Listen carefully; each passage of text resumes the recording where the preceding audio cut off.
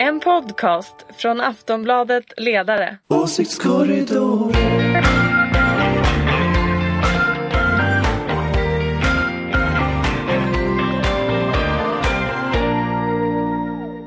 Hej och välkomna till Åsiktskorridoren. I den här podden pratar vi om det som händer i politiken. Och det händer ju verkligen mycket både här hemma och i världen.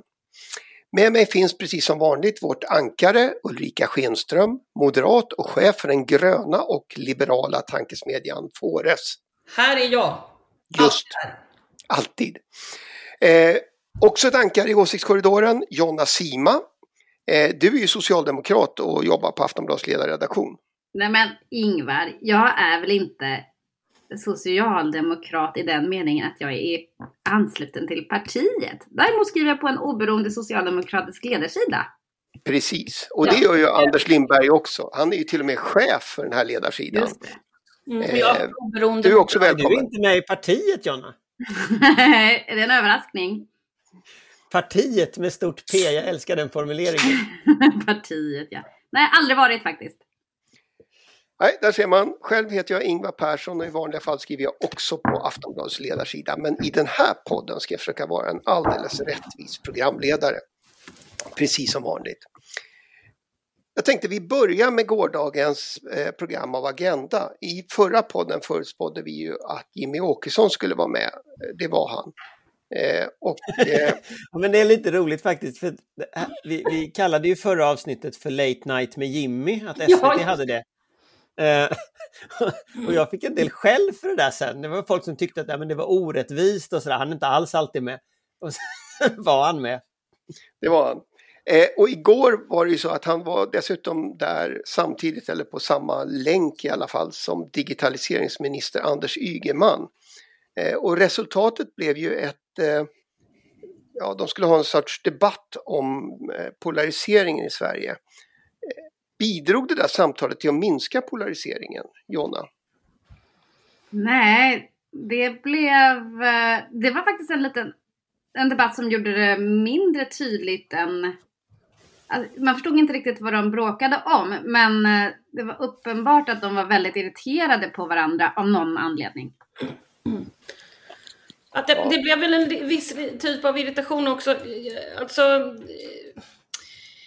Ygeman hade ju, jag tycker ju att den där är hyfsat relevant att man ändå nominerade Trump till fredspriset. Men det är klart att när man inte säger exakt så som det sägs så blir det ju konstigt på något sätt. Det var ju med Mattias Karlsson som hade gjort det och då sitter Ygeman och liksom säger då får ju på något sätt Åkesson rätt hela tiden, vilket man ska vara kanske lite försiktig med hur man säger saker och att man inte låter honom kunna dra poänger på det också. Ja, ni förstår vad jag menar. Att man kommer ju undan då att svara på frågan när han kan säga att nej, det har inte gjort det. Och det stämmer ju. Han tyckte ju inte heller att han hade något som helst ansvar för det Björn Söder twittrar. Nej, men det... Exakt. Och men det Björn där Söder är ju en riksdagsledamot och företrädare för ditt parti. Men det ville han ju inte ha någonting med att göra. Och det gjorde honom bara ilsk. Ja, fast samtidigt så... Det blir ett problem när man använder de där grejerna mot honom när det är andra. Han kommer ju undan då. Han kan ju slingra sig undan hela tiden när han gör så. Så att det är ju... det är ju lite dumt det där att man ger honom den där... den här utanförskapsgrejen, att han står utanför medan etablissemanget hela tiden försöker hoppa på honom och så får de fel och sådär. Det är det som är farligt. Anders, du känner ju Anders.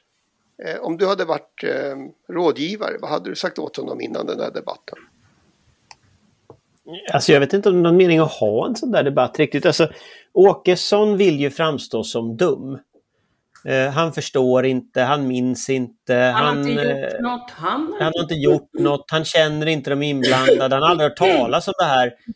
Så, alltså, och det där funkar ju. Det är ju jättesvårt som journalist att liksom hantera en person som spelar dum. Och det är jättesvårt i en debatt med någon som agerar på det sättet han gör. Så att liksom frågan är ju alltid om det är, så att säga, är det meningsfullt att diskutera det här med Jimmie Åkesson. Och vid någon tidpunkt måste man väl det kanske, så att man tackar väl ja. Och då hamnar man ju i den situationen som Ygeman hamnade igår, att Ygeman har liksom fakta på sin sida. Åkesson leder trots allt det parti som driver större delen av allt näthat i Sverige via sina sajter, Facebookgrupper. Men han har aldrig hört talas om det. Han vet inte vad det handlar om. Utan det är sossarna som polariserar. Och det är klart att man kan ju bli provocerad av hur tramsigt det där är. Men blir man provocerad förlorar man. Så att jag tror att det sättet att hantera Åkesson, det är att sakligt sett bemöta punkt efter punkt. Den här gruppen Avpixlat, som ju var en av drivkrafterna i hatet, den drevs av inifrån SDs riksdagsgrupp. Näthatets struktur är väldigt enkel att se. Dagens Nyheter har avslöjat hur nära kopplingarna mellan de här olika Facebookgrupper och sånt är Sverigedemokraternas kommunikationsavdelning och så vidare och så vidare och så vidare. Då får man ju ta upp det liksom, de fakta som är. Och jag såg att Ygeman efteråt på Twitter hade lagt en lång rad med länkar till allting som det här handlade om.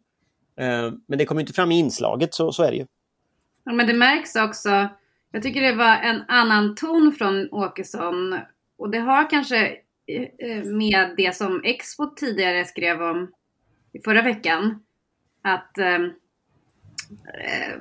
Om hur profiler i vit maktmiljö nu tycker sig se att Sverigedemokraterna har bytt ståndpunkt i synen på högerextrema alternativmedier. Att de liksom visar mer öppet sin uppskattning. För innan var ju det, skulle man ju inte visa någon koppling. Men Jimmie Åkesson twittrade själv strax före nyår att vi har mycket att tacka alternativmedia för. Och hade det inte varit för alternativmedia hade de gamla medierna lyckats kväva invandringsdebatten och förnedringsrånen och islamismen och sådär. Så att det är någon annan ton mot, tror jag, både som public service, SVT där, att han sa ju flera gånger så här: jag får inte bemöta, vore det för mycket begärt med att du ställde någon motfråga, liksom som att hon inte gjorde sitt jobb, programledaren. Men jag tänker att det här är alltså, det finns en myt ofta, speciellt bland liberaler, att den här typen av partier som Åkesson och bland konservativa, att de på något sätt blir mindre radikala närmare makten. Att ju närmare de har till liksom att de inte är tysta, de får prata i tv, de får prata i radio, de får prata i tidningar, de får sitta i riksdagens liksom finrum och samarbeta med andra partier och sådär. Det ska så att säga minska radikaliteten hos extrema partier, och så är det ju inte. Utan vad som händer är ju att andra partier går dem till mötes och att de blir mer radikala. Så vi ser ju en radikalisering av Sverigedemokraternas framtoning. Och det var väldigt tydligt igår att liksom, han gick till motangrepp, och det han vill skapa är ju bilden av att både programledaren och Ygeman är mot honom. Exakt. Det är ju den imagen som han vill skapa. Men Ulrica har ju poäng i att då gäller det att verkligen ha läst på och på fötterna, så att det inte blir så att det går att tolka som att man försöker fula ut honom som han vill.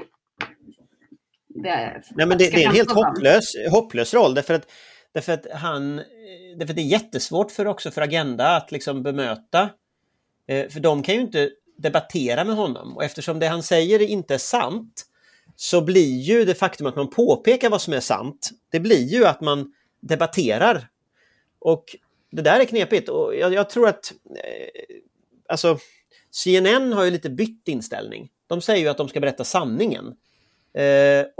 Och även om, och de ska liksom inte ha den här falska balansen där man säger att å ena sidan säger någon att jorden är platt, och å andra sidan säger någon att jorden är rund och sanningen ligger någonstans mitt emellan. Utan de ska då säga att nej, men jorden är rund, den är inte platt. Och SVT är ju lite mer i det här stadiet att ja, men, vi har en debatt här och ni är oense om jordens form liksom. Och det är klart att med den grundinställningen så kommer nog det att bli så här med debatter i fortsättningen.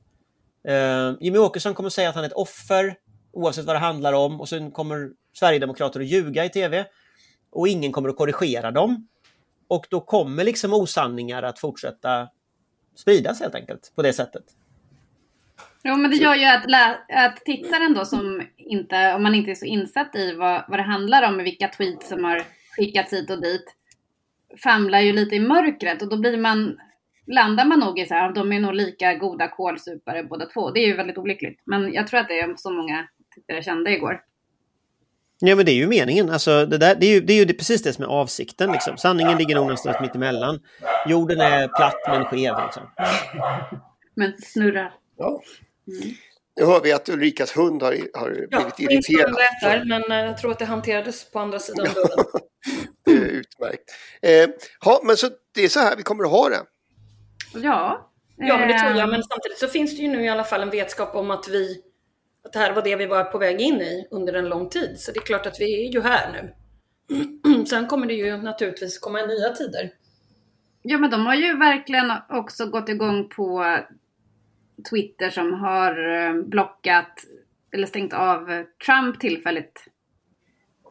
Och men Björn Söder och sådana har ju hävdat att det är censur. Och det var ju det som Jimmie Åkesson också var inne på. Han följde ju inte Trump själv då, men han tyckte ändå det var fel att han inte fick twittra där.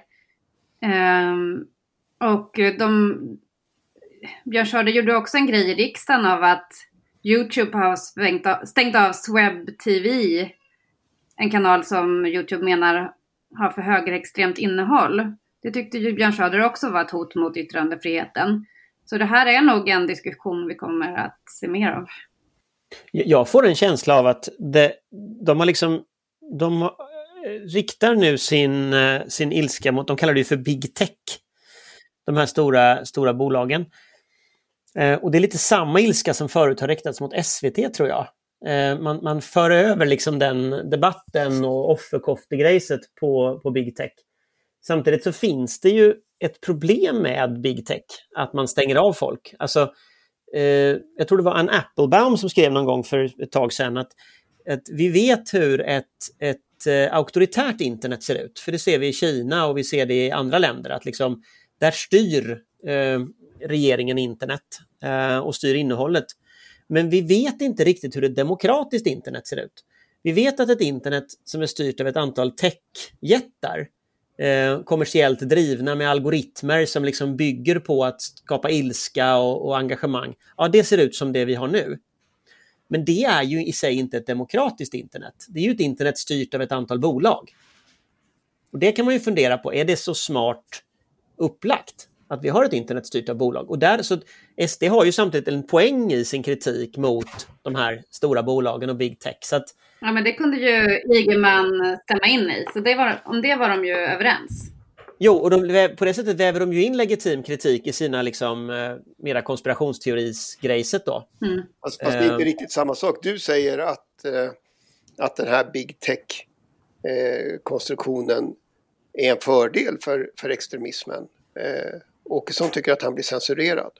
Jo, men det finns ju hur mycket undersökningar som helst på just det faktum att vad är det på Twitter eller vad är det på Facebook eller vad är det på Google som får framgång. Och det krävs ju fältstudier på ungefär 5 minuter för att se vilka inlägg det är som flyger. Och det är ju mer det extrema som flyger. Och ju mer extremt, ju mer flyger det. Ja, men som sagt, slutsatsen av alltihopa är att vi får vänta oss fler gräl mellan Ygeman och Åkesson i alla kanaler och vid alla sändningstider. Är det så? Ja. Ungefär så. Förlåt. Ja, men det är så. Ja, men då vet vi vad vi har. Nej, men i Agenda är det ju var och varannat program så handlar ju det om antingen om invandring eller om Sverigedemokraterna. Det kanske är så här klickoptimerat, men det finns ju andra frågor och vi ska väl prata om en sån fråga som är stor, till exempel klass. Det ska vi göra så småningom. Vi ska börja med ett annat parti som också har varit i rubrikerna, fast det är mycket mindre. I fredags hade ju Liberalerna ett digitalt 7-timmars möte med sin partistyrelse och riksdagsgrupp. Och själva förnekar de ju att det handlar om ett krismöte förstås. Men att Liberalerna befinner sig i kris är ju svårt att förneka. Vad ska de göra för att liksom klara sig, Ulrika? Jag vet inte, och jag tror också att man ibland måste, när man är ett parti så måste ju ledningen visa vägen. Jag såg partisekreteraren på Agenda igår och där visar det sig att det är fullkomligt bara medlemmarna som ska bestämma som i en omröstning om man ska gå med, fortsätta vara med eller om man ska gå någon annanstans. Och jag tycker ändå att det är därför man har en partiledare och en partiledning. De bör ju också tycka till om någonting, och det verkar väldigt nervöst så att säga. Är det så konstigt? Om man har 2,8% eller sådär. Nej, men det är väl klart, alltså jag tror ju ändå att för att vinna måste man ju våga. Då måste man ju våga riskera någonting, och jag fattar ju att säger hon det ena så blir de andra förbannade hela tiden, att det är liksom en splittring. Men någonstans måste hon ju tycka någonting. Ja, och hon har ju fått den här ordförandeposten för att hon hade en idé om vart hon ville föra partiet. Men nu verkar hon ju tveka. Men jag tror också den här intervjun med Juno Blom då, partisekreteraren igår, också det agenda, var ju verkligen inte övertygande. Jag tror att det är jättedumt att fastna i den här fällan om att vi lovar att komma med tydliga besked i god tid till nästa val. Alltså då kommer det bara, alla intervjuer kommer fokusera på det, och alla kommer vilja vara den första att få svaret, istället för att man försöker prata om utveckla sin politik på alla områden. Och jag tycker, där håller jag med faktiskt DNs ledarsida, att man bör utveckla sin politik och sen förhandlar man om regeringschanser efter valet, när man får se vad resultatet har blivit. Är det ett problem att liksom Liberalerna, det de gör idag, blir ganska ointressant om alla undrar vad de ska göra sen? Men alltså, hon måste ju leda sitt parti. Det går ju inte att göra någonting annat, eller hur? Jag vet inte vad ni andra tycker, men alltså, man kan ju inte bara lämna över allting till alla andra. Nej, det känns lite oansvarigt. Men det känns ju också som att de har liksom ingen riktig idé om varför de finns, mer än att de ska bråka med varandra. Alltså det känns ju som att det är liksom form. Det är liksom ingenting om innehållet. Den här motiveringen att de ska hoppa av januariavtalet, att regeringen ska införa en humanitär skyddsgrund, den är ju liksom bara larv. Det står i januariavtalet att regeringen ska införa en humanitär skyddsgrund, och då blir retoriken från L att men det är fel skyddsgrund. Det blir liksom, det är nere i helt obegripliga detaljer, och det ska man utlysa en regeringskris för mitt i coronaepidemin, liksom, pandemin.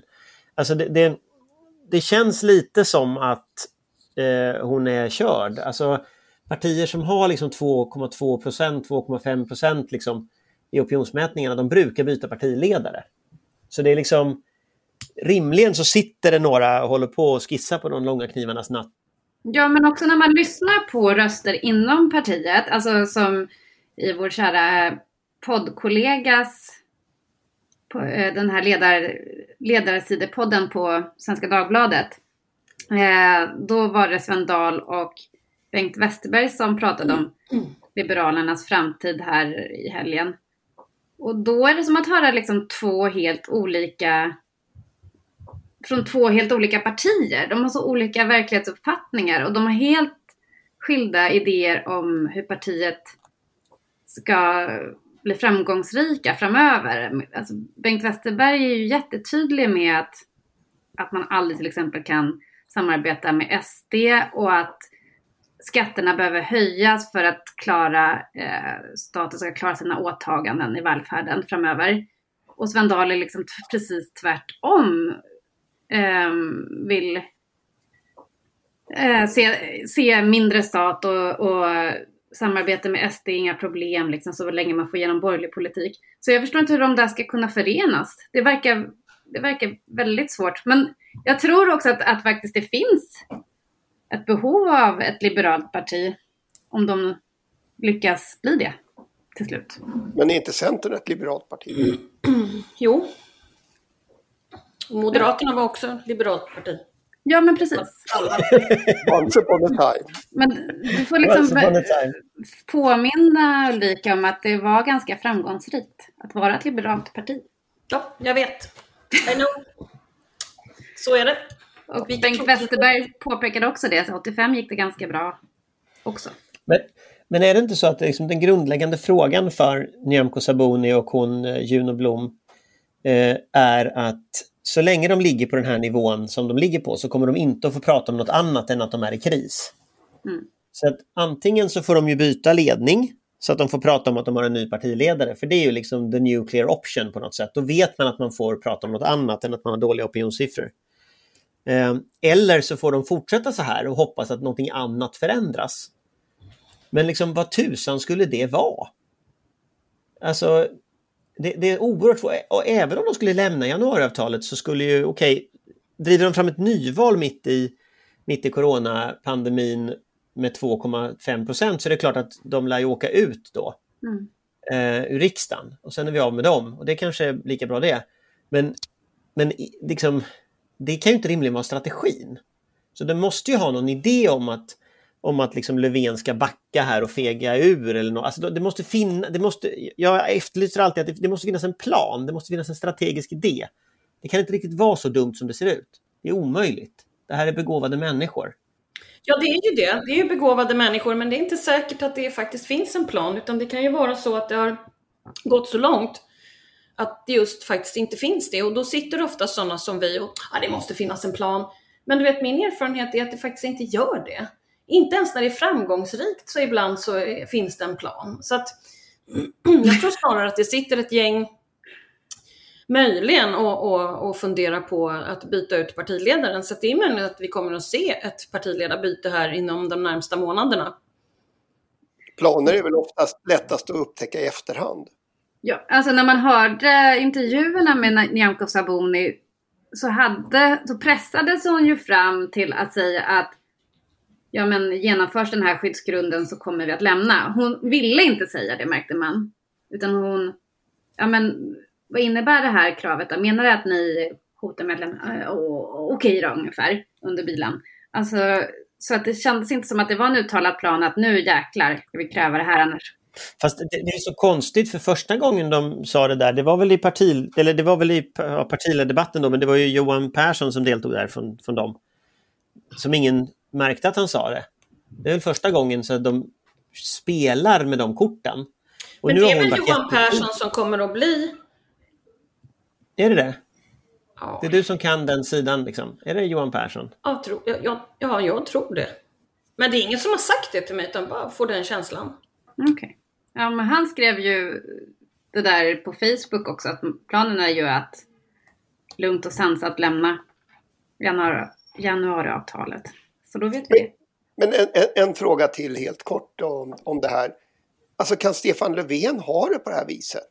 Och ha ett regeringsunderlag där åtminstone ett parti är liksom notoriskt upptagna med att försöka komma ur? Nej, det kan han ju inte. Men vad ska han göra då? Ja, vad ska han göra? Ringa Sabuni och säga till henne att nu får du skärpa dig. Men jag tror inte de bryr sig, om jag ska vara ärlig. Alltså, jag tror att sossarna möjligen tittar med viss sån här förundran liksom på det. Men jag tror inte i grunden att de bryr sig. Jag tror de betraktar det här som ett spel. Alltså det finns ju det här berömda citatet av Håkan Hagvall som var tidigare politisk chefredaktör för moderata Svenska Dagbladet, eller obundet moderata Svenska Dagbladet. Han sa, det kommer alltid förr eller senare i varje politiskt tänkande varelses liv en tidpunkt då man börjar hata Folkpartiet. Och det där tror jag är liksom... Det vet ni hur jag växte upp.